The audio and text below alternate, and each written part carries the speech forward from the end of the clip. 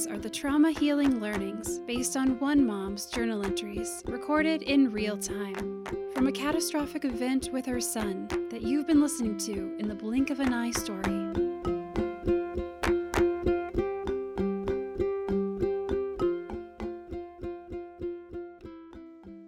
Life can change in the blink of an eye. Hello, dear ones. Welcome to Trauma Healing Learning 9, Affirmations for Nurses, with pediatric registered nurse Riley Thacker.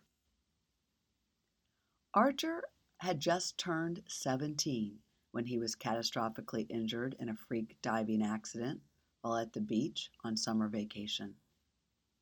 He was both a boy and a young man. He and I experienced over 100 different nurses in pediatric and adult hospital settings who cared for him in the various intensive care units and hospitals over the first 6 months of the blink of an eye journey. In this trauma healing learning, we will learn about the true behind-the-scenes experience of nursing, both short and long-term, as seen through the fresh eyes of a nurse entering the profession. This nurse and I also talk about what it is like to have others trust you with their lives. Nursing, it's a noble profession that takes a certain type of person who is committed, caring, and courageous. Pediatric registered nurse Riley Thacker works at Children's Hospital in Washington, D.C. In 2021, Riley graduated magna cum laude from the Clemson University School of Nursing with her Bachelor's of Science in Nursing degree. She has now been working at Children's Hospital for over a year. Way to go, Riley. Before joining the pediatric team at Children's, Riley also worked as a nurse intern at MedStar, Georgetown University Hospital. What's more is that Riley is a dear friend of Archer's, one of those friends who was rocked by the news of his injury in 2015. She is also one of those friends who made the trek to New Jersey to visit Archer at Atlantic Care, and also made the longer trek to visit Archer at the Shepherd Center in Atlanta when he had transitioned to a rehab room. As we already know from episode 9, the highs and lows of spinal cord injury rehab, Riley's visit and presence were incredibly healing for Archer. What a beauty and blessing friendship can be. And who would have imagined how Archer's injury shaped a career choice? So settle in, take a deep breath, exhale, and consider how you might affirm yourself today or someone else. Welcome to Trauma Healing Learning 9, Affirmations for Nurses with Riley Thacker.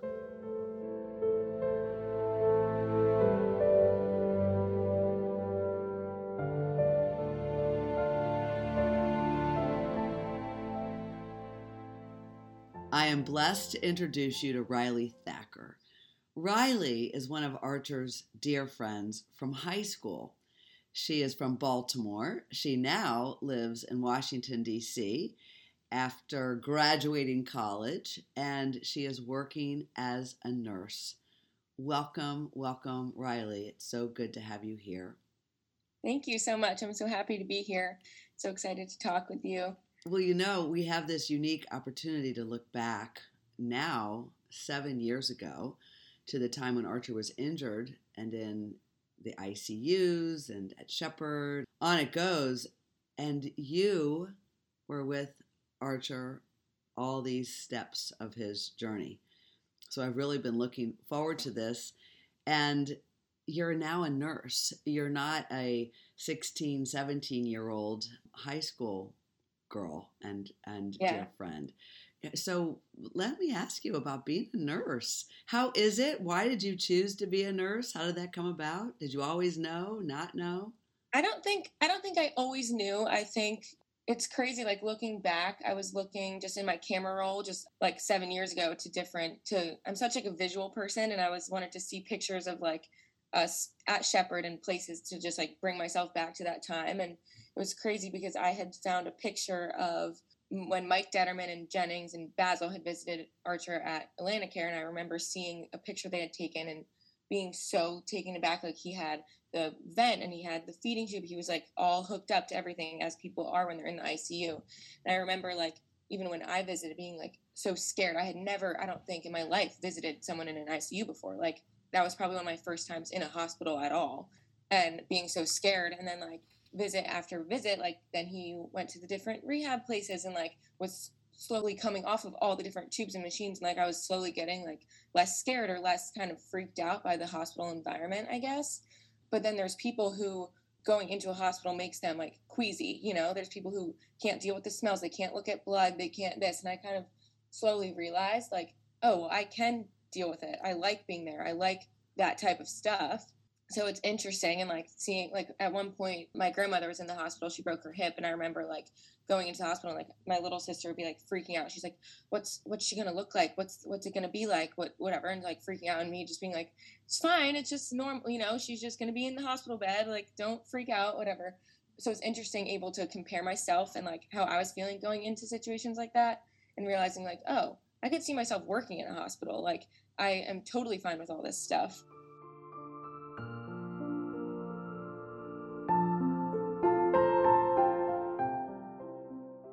That's like amazing that even as I'm hearing that even through this journey from your grandmother and seeing others really freaked out, and you weren't, but only through the Archer experience realizing like, oh, I'm actually getting really used to this and I'm not freaked out as you're a young girl in, you know, in the shaping of one's worldview. Nursing in general, what I liked about that as opposed to like any other profession in the hospital is more so that the nurses they're the ones at the bedside all the time. Like they're always there. They're usually the ones who are always with the family or like knowing information, able to communicate, sort of like a liaison between the rest of the like care team and then the patient and their family. So that's kind of what I liked about it, was more so like the personal aspect that you got with the patients and families. And like I can even say that now. I mean, I've been working since March and then all throughout nursing school too. Like I've loved it. Like it's definitely high stress and scary at times for sure. I don't work in an ICU, but I work in a like step down unit. So it's still intense. But then brief story, last week I got this baby. I work on a heart and kidney unit in a children's hospital. I got this baby my first day. I worked 4 days in a row. My first day out of the ICU, he was coming after heart surgery. And then each day I came back, I had him each day. Then on my fourth day, I got to send him home.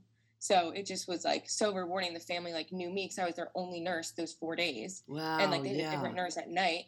But then I was like, wow, like this is why I do it. You know, like they were so happy to go home. And like you had been bedside with them from the time when they arrived until the time when they ended. And so it had this incredible rewarding component for you for what it is that you've loved to do, this up close and personal. And with the time that they came in, it just happened to be your 4 days. Yeah.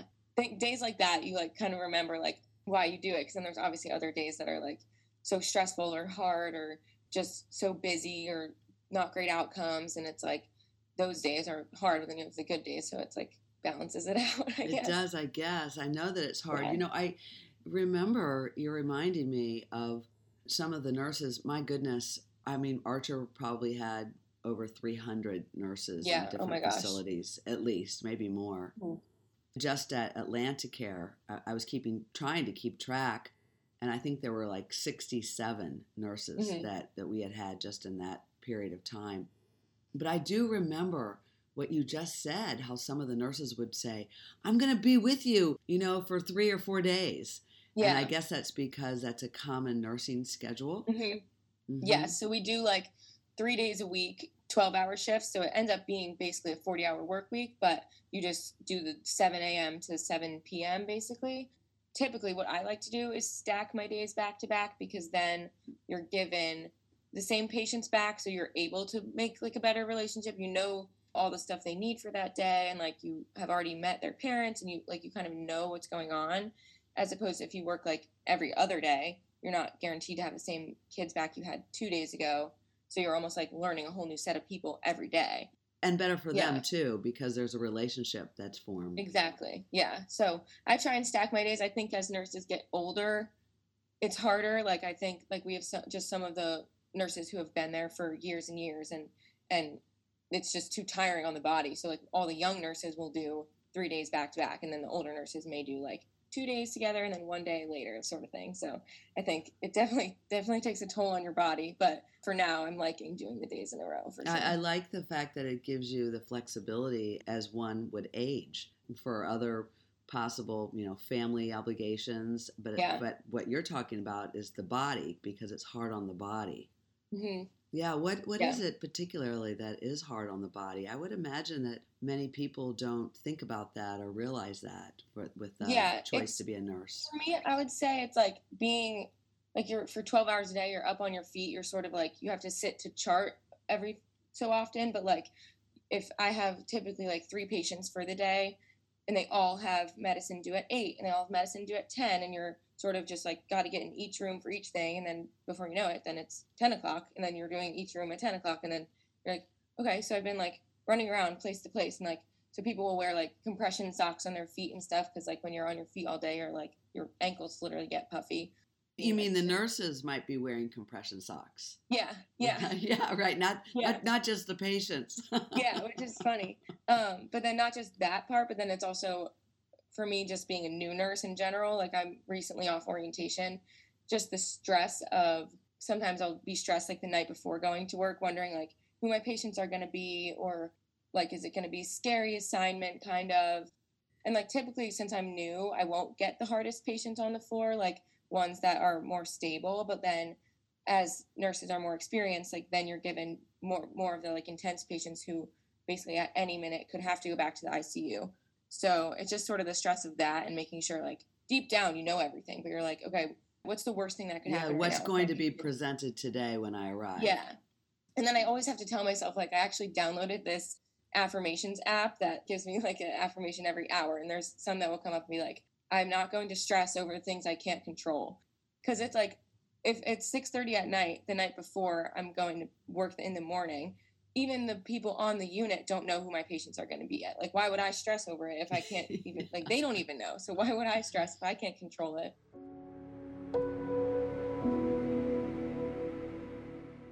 Stress as another thing, which I think contributes to like nursing burnout and all of that, just the long hours, and then the stress of having other people's like lives in your hand, basically, like it's just crazy. Like, I have friends from college who are just like, my one friend works for a company called Box, and she's like on her computer, whatever.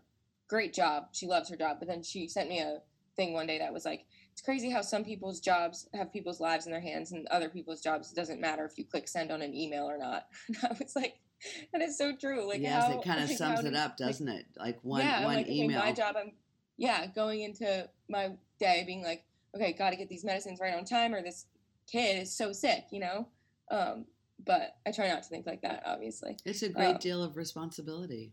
It is, yeah.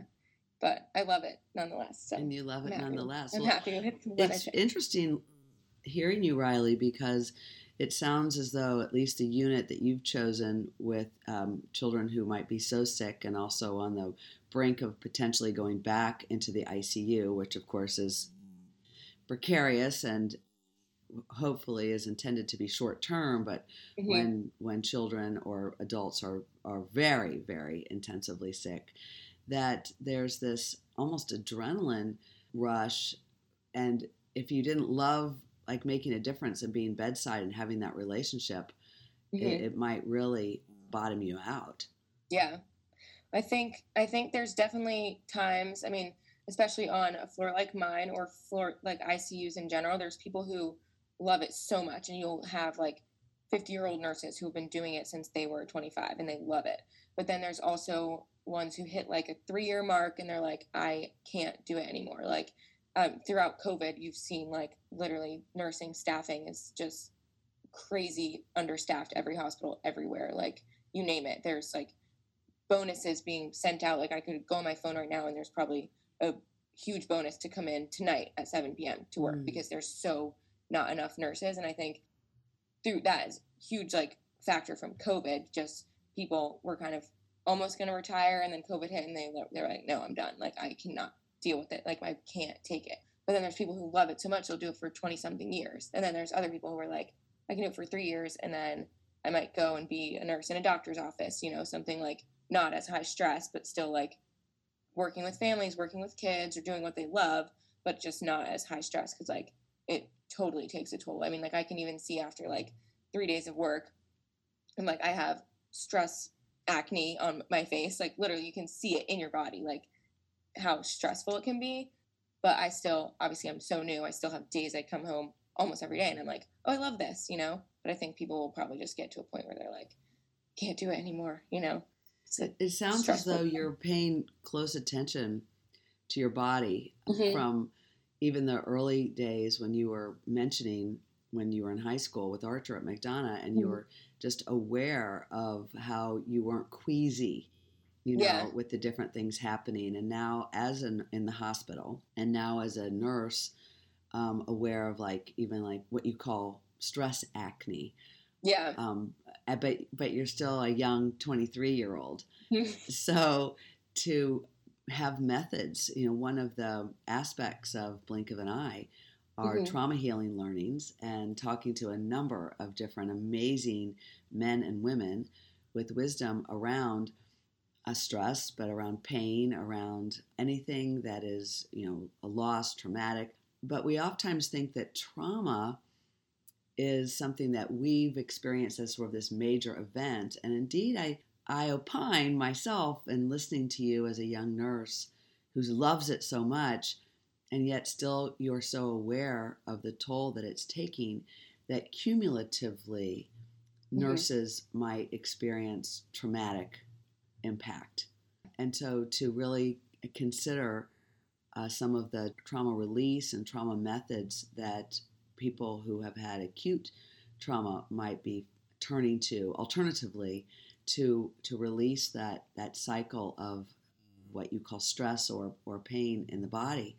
And I would really welcome you to look at that, so that you, with that love that you have of families and children, will be in the profession for 20 and 30 plus years.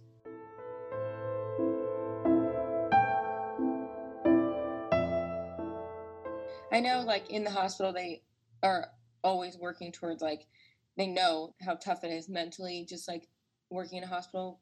So after something traumatic, if there's, like, a code or something, they'll have, like, a whole debrief session, like, and everyone can say what they felt during it, like, a whole session about that. And then even just not even a big traumatic event, but even at the end of the workday, they have, like, these posters on the wall as you're leaving that say, like, remind yourself of what went well today, like what didn't go well today, what you can do.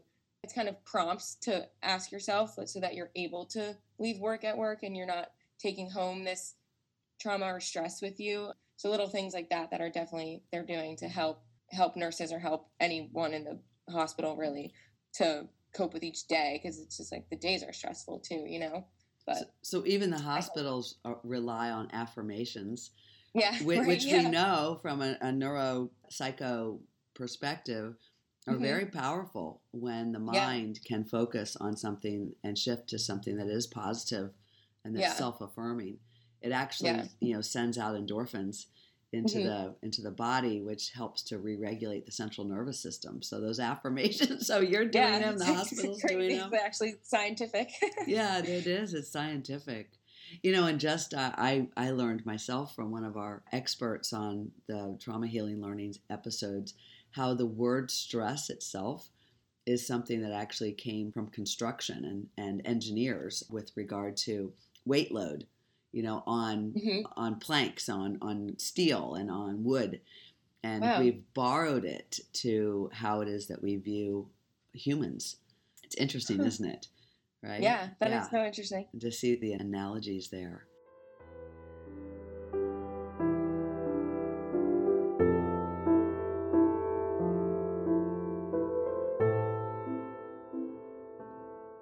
I want you to take care of yourself. I have opined about, I mean, this is just such a wonderful opportunity for me talking to a young nurse who's so committed and has, you have your future ahead of you.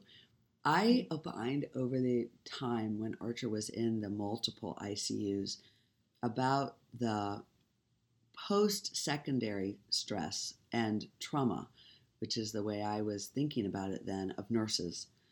And it may have been one of the high reasons for why so many narcotics were relied upon.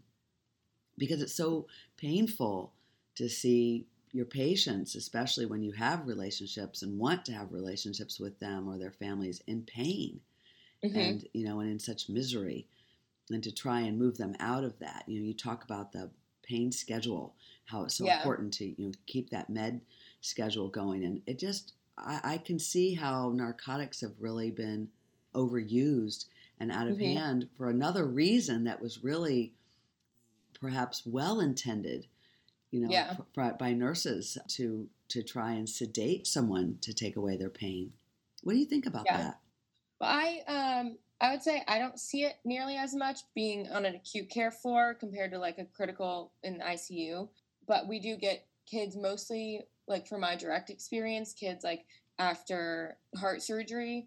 So they have like this big incision in their chest, like they had literally their chest was open in surgery. So we're seeing more pain management of that, but we also see it like a few days after surgery when like they're not on the high pain meds anymore. Like typically I'm giving like Tylenol and ibuprofen more because they're that far along past surgery. So I don't really see it as much, honestly, as I'm sure in the ICU. Like that is an option that you have to turn to if they're like, especially if the patient is already sedated, or especially being in a children's hospital, they're not able to tell you. It's different than when you're working with adults who are like, my leg hurts, right? Like kids up until they're like 14, probably maybe 12, can't be like, oh, I have a burning sensation in my hand, like they're not able to express that. So I think that probably does happen in the ICU. It's easier to be like, oh, maybe they're in pain. But there also are like clinical signs of pain too. Like if the patient, they look comfortable, but their heart rate could be super high. That's like an indicator of pain. Or if their heart rate's super high and they're sweating a lot, or they're breathing really fast, they may not be able to say, ow, I'm hurting. They may not be crying. But the body's indicating. I mean, that's like with Archer or any quadriplegic, this autonomic dysreflexia. It's interesting. Like, I don't necessarily see that aspect as much. Just being on an acute care floor, I'm not like exposed to as many like stronger pain meds, I guess. But I can see what you're saying about like how it definitely can easily get out of hand. Like if they're like, then patients will get used to it, which is, we see a lot of like sedation weans. So that it'd be a patient who was on strong pain meds or sedated for surgery. And if it's a baby, you have to wean them off of it. You can't just have them on these super, super hard narcotics and then, oh, they're done. Like they're down to Tylenol, so they're given like a step-by-step, like daily sort of wean. Yes, I think people don't fully appreciate just how powerful medication is on the body, but narcotics on the body, that you've got to wean off because it could cause so much damage to the system. Yeah, it's so fascinating. I could talk about these nursing things.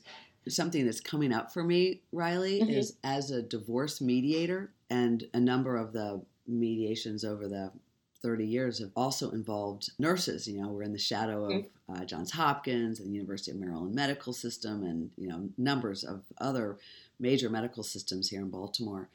And when I've had the privilege, but also sadly, when a nurse was going through a divorce, there was often addiction with the nurse. Got into the pain meds or just drinking wine regularly and then ongoing. And listening to what you just shared about the burnout, I can do this for just a little bit of time, or after 3 years I'm done, or some nurses who might not actually leave the profession but keep on going. I do think there might be a disproportionate percentage of nurses, one of those professions where one would have to really take care of herself or himself. And not turn to numbing. Yeah, well, I think like obviously people cope different ways with we talk about stress, like coming home. Like luckily, I'm not at a point yet in my career where I'm like I get home from a 12-hour day and I'm like I need a glass of wine, like. But they're definitely I can so see like people, especially working in like more critical settings than what I'm in. Like people probably get to a point where they're coming home and they're seeing like death every single day and they're like like I think that can't be easy, and like luckily I haven't had to deal with that yet, but I can't imagine coming home from like these horrible situations that like you're right at the center of, almost like at work, and coming home and having, even like you're saying, these people, if they're going like through a divorce or something, and then you step out of work and it's like, okay, well now I've been taking care of other people all day, now let me go home and take care of my kids or take care of my husband, like, because it's just so you're doing things for other people all day. Like we had this class actually the other week that was telling us you can't pour from an empty cup, like you're all day in the job that we're in, you're pouring like parts of yourself to these other people, and that's the job that we signed up for, that's the job we love, but then you get to the end of your day and you're like, what are you going to do to fill your cup before you go home and are able to give love to your kids and your husband and whoever?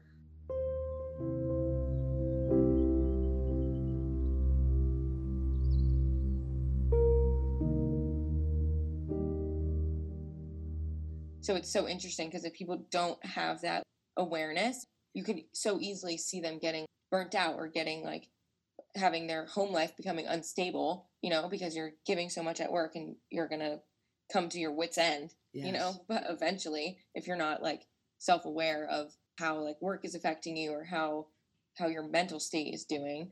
So I can so see people obviously have to cope their different ways. If you're putting everything into work, it's almost hard to have anything left over to put into your family. Yes, filling your cup. Well, you're at the brink on the edge of moving in because you're moving right into a career of a potential lifetime because you love it, and to really look at how you will fill your cup and that balance. And I just so appreciate your, still as a very young woman, having this ability to have self-awareness. And I think of that little baby that you mentioned, or the 12-year-old, and how it is that we can bring into our own friend circles and family circles for young people the ability to have self-awareness, which includes body awareness. So you actually do develop a language of what's going on the inside, or where it might be at a younger age that can really serve you well.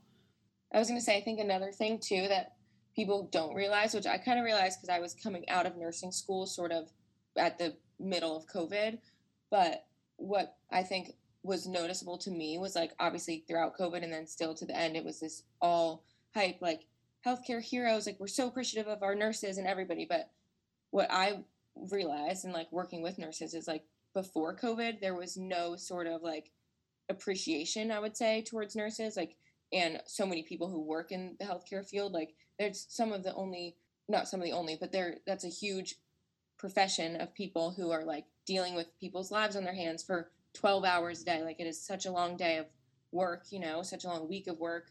And I think so many nurses probably feel like they weren't like appreciated to the max, like before COVID, because then COVID came and like everybody realized how bad there was an irony of COVID while it was burning, and it like people opened out. people's eyes. Like everybody was so appreciative of nurses and everyone who worked in healthcare. So I think it kind of was like, wow, like we've been unappreciated for so long. Like people are now realizing everything we do.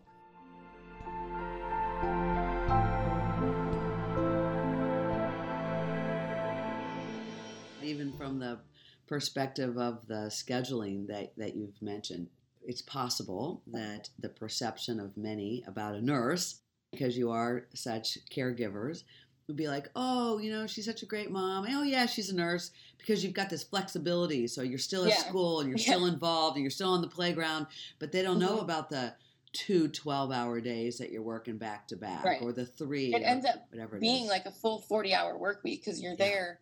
You end up being there basically for 13 hours, each day, like 7 and then 7 a.m. you're almost there until 8 p.m. or vice versa if you're on night shift.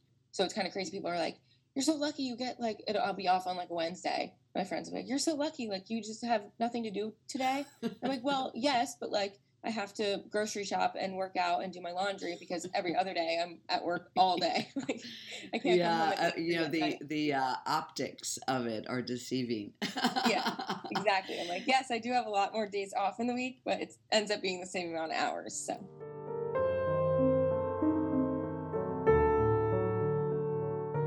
I'll share with you something that my acupuncturist shared with me, and I thought it was a real pearl. And that was that for we who run these really tight, busy, crazy schedules, to find or to commit to a half a day a week while you're young to doing nothing. And it doesn't mean that you sit around like doing nothing, but to like not take on a project, to not be running around doing all the errands, but rather, you know, if you're going to piddle in, you know, your apartment, or you're going to maybe piddle in your garden, or, you know, going for a walk with the dog or whatever it is, but not because it was on the have to do list. Right. And to really cultivate that energetically in the body, this cultivation, so that when you do go back into these environments that can be very all-consuming and what you call a stressful environment, you are less likely to be worn out because you do fill your cup. And that might be something I will just share with you that might be of use.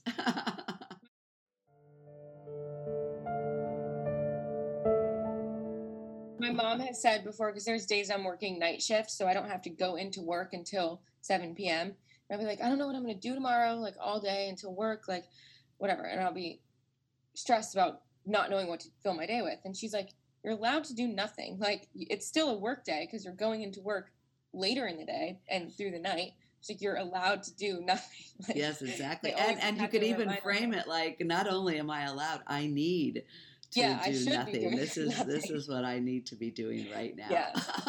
Yeah.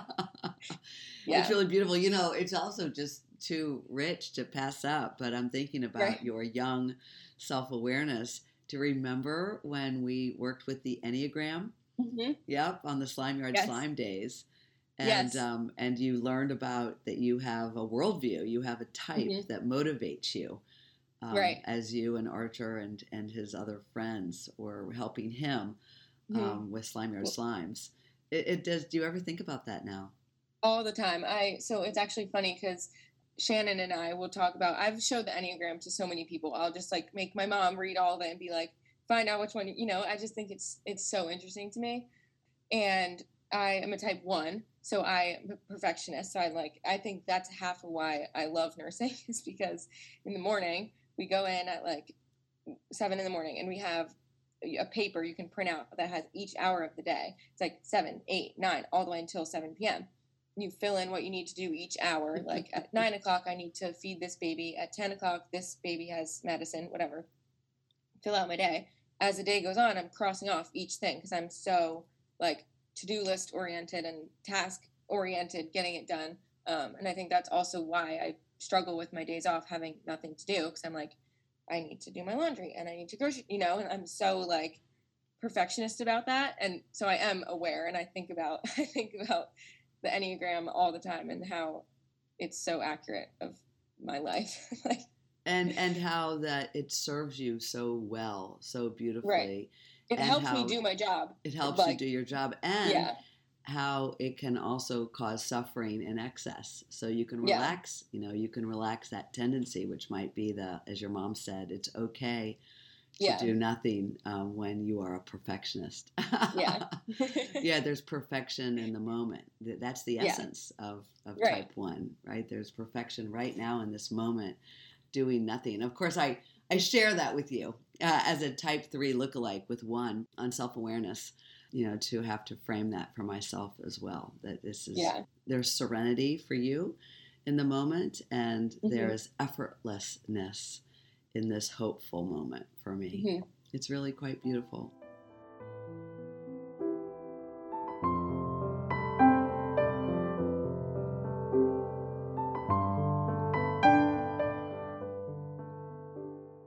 Well, my dear, we have this additional opportunity. I thank you so much for sharing with me about your nursing Of career and course. your views on that.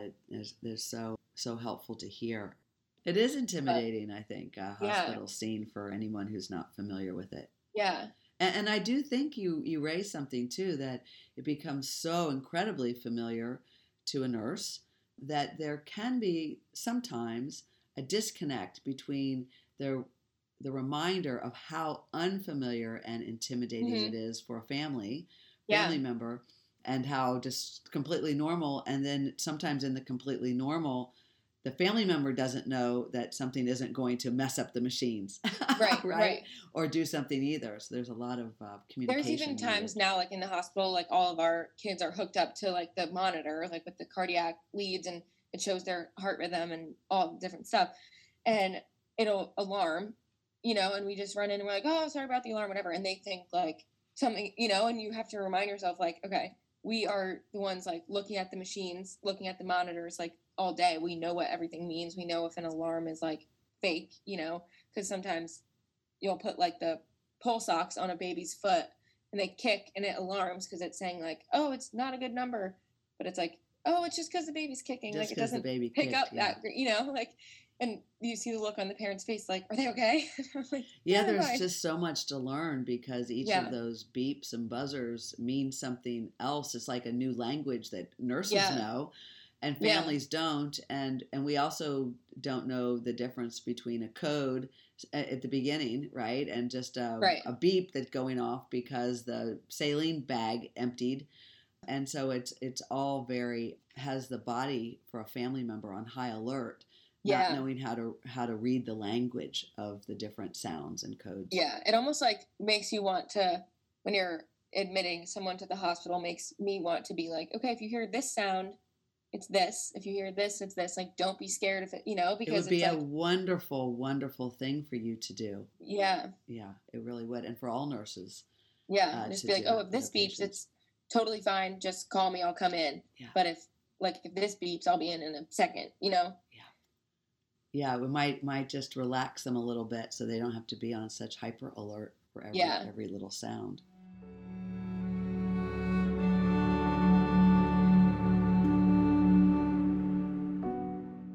There are so many more things we could talk about. You were part of Slime Yard when Archer started Yeah. this company. Thank you for that.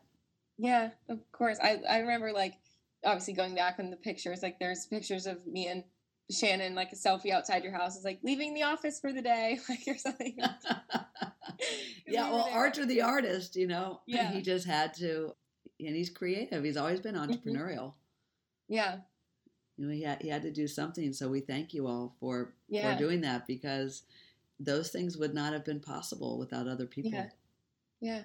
Well, I was so happy to be a part of it. I mean, it was so cool to see like the startup of Slime Yard, and obviously we were like packing the boxes every day, like shipping, taking it to the post office and stuff, and then knowing Yeah, customers. He had customers. Ordering the shirts, and we're like back in like Dewey's apartment or something, like packing up all the boxes and shipping them out and stuff. It was so fun to be a part of too. Like obviously, just we all got to hang out every day and still like help him sell shirts. Like it was so cool. It was Being really beautiful. Well, that's so sweet because he loved it too, and it was you all Yeah. had a little business together, Yeah. and then it was then ties and then hats but all on Slime Yard. Yeah, slimeyard.com. Yeah. Just all the wonderful things that came about. Yes. Well, I just want to thank you so much for being such a good friend. And one of the things I think Archer is experiencing is that friends, they can go through time, we all can, of becoming self-absorbed again. And as we get older, self-absorbed in our lives, where we don't stay in contact with our good friends. And then we come back together and we pick up, right where we left off.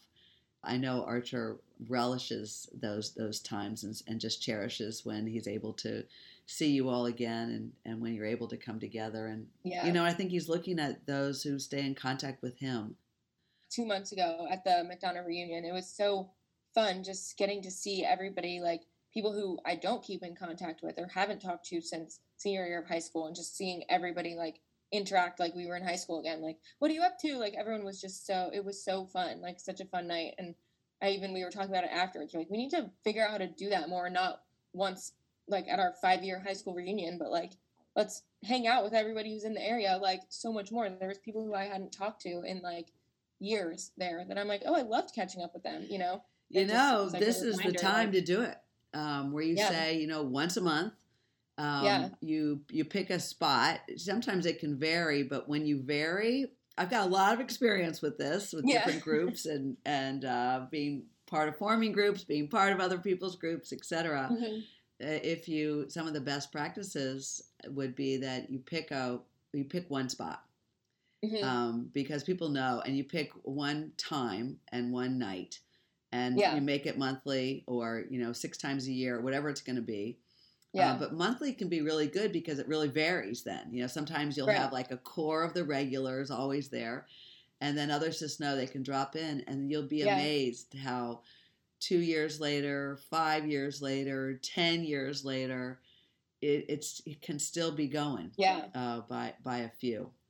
Yeah. And so many people not so far. I mean, I think some of our friends farthest are like New York, but there's not, there's still tons of people. Like I'm right in DC. It's literally just an hour, so it's nice. Obviously, people are still kind of close by, which would make it even easier. Yeah, even easier. Right? Pick your night of the week. People can take the train down or even fly if they feel like they haven't seen everybody in a while, and they come once a year. Yeah. But it's really it's very special times. It's what life is about, Riley. Yeah. All the relationships that we have and the love that we give.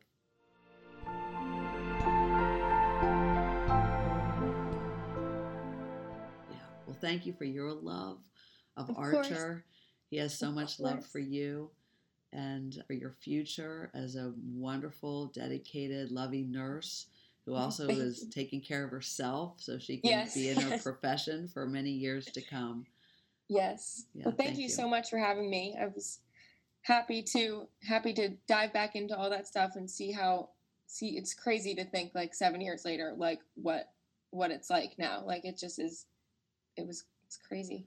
It is crazy, and it's also, it's hard to look back, and we can forget so many of the awful negative things to look back, but also to experience the joy that's possible. Yeah. Even if it is years later, there is always this other side where you can just begin again. Always. Yeah. Yeah. And I think looking back on everything helps you like be so appreciative and see how one thing turned to the next and like how we got where we are. Like it's obviously getting perspectives from every aspect of this whole situation. Like you're seeing so many points of view. It's like, it's just so cool. And then seeing how far we've come, like it's crazy, but such a cool thing that you're doing. Thank you.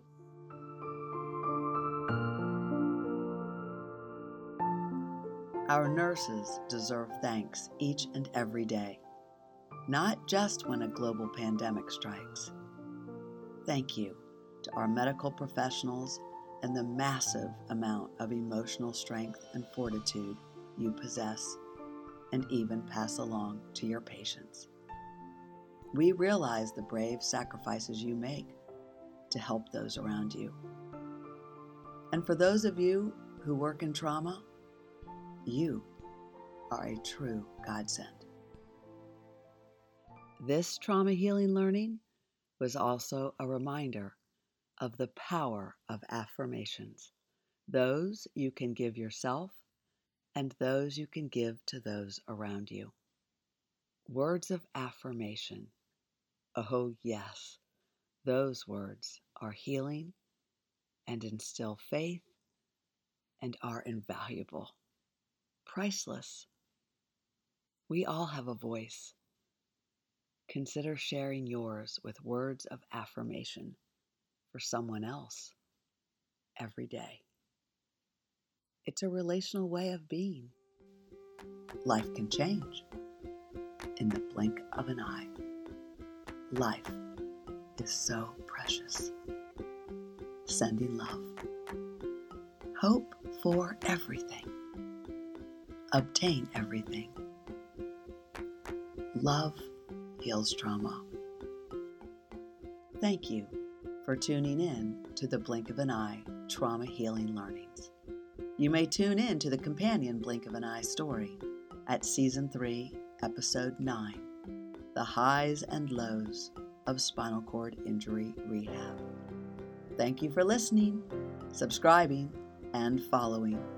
And thank you for telling your friends about Blink of an Eye podcast and I See That, the Integrative Center for Trauma Healing nonprofit. Together, we are raising the vibration for healing. You've been listening to Blink of an Eye. We ask that you share this with anyone who may need inspiration, a lift, or who may relate. Never miss an episode. Subscribe to Blink of an Eye on our website, blinkofaneyepodcast.com, on Apple Podcasts, Spotify, or wherever you get your podcasts. This episode is sponsored by Baltimore Mediation. For 28 years, Baltimore Mediation has served clients worldwide by facilitating negotiation breakthroughs, believing in their capacity for meaningful face-to-face dialogue. You can learn more at baltimoremediation.com. Blink of an Eye podcast is sponsored by I See That, the Integrative Center for Trauma Healing, Advocacy, and Transformation, a nonprofit created as a national resource to help change the way we respond to spinal cord injury, to include trauma healing approaches for families and medical teams across the U.S. I See That provides a national team of SCI specialized doctors for expert opinions in the first hours of crisis, a multidisciplinary family support and navigation team for SCI families led by SCI families for the first 30 days of crisis, and a national resource library of trauma-informed responses for the first hours and days after injury, specialized for families, friends, and SCI medical staff. I See That also offers a registry of medically unexpected SCI recoveries. I See That will host the inaugural conference, The Science of Trauma, Hope for Trauma Healing, November 3rd, 2022. To donate and find out more, visit www.iseethat.org. That's I, the letter C, THAT.org.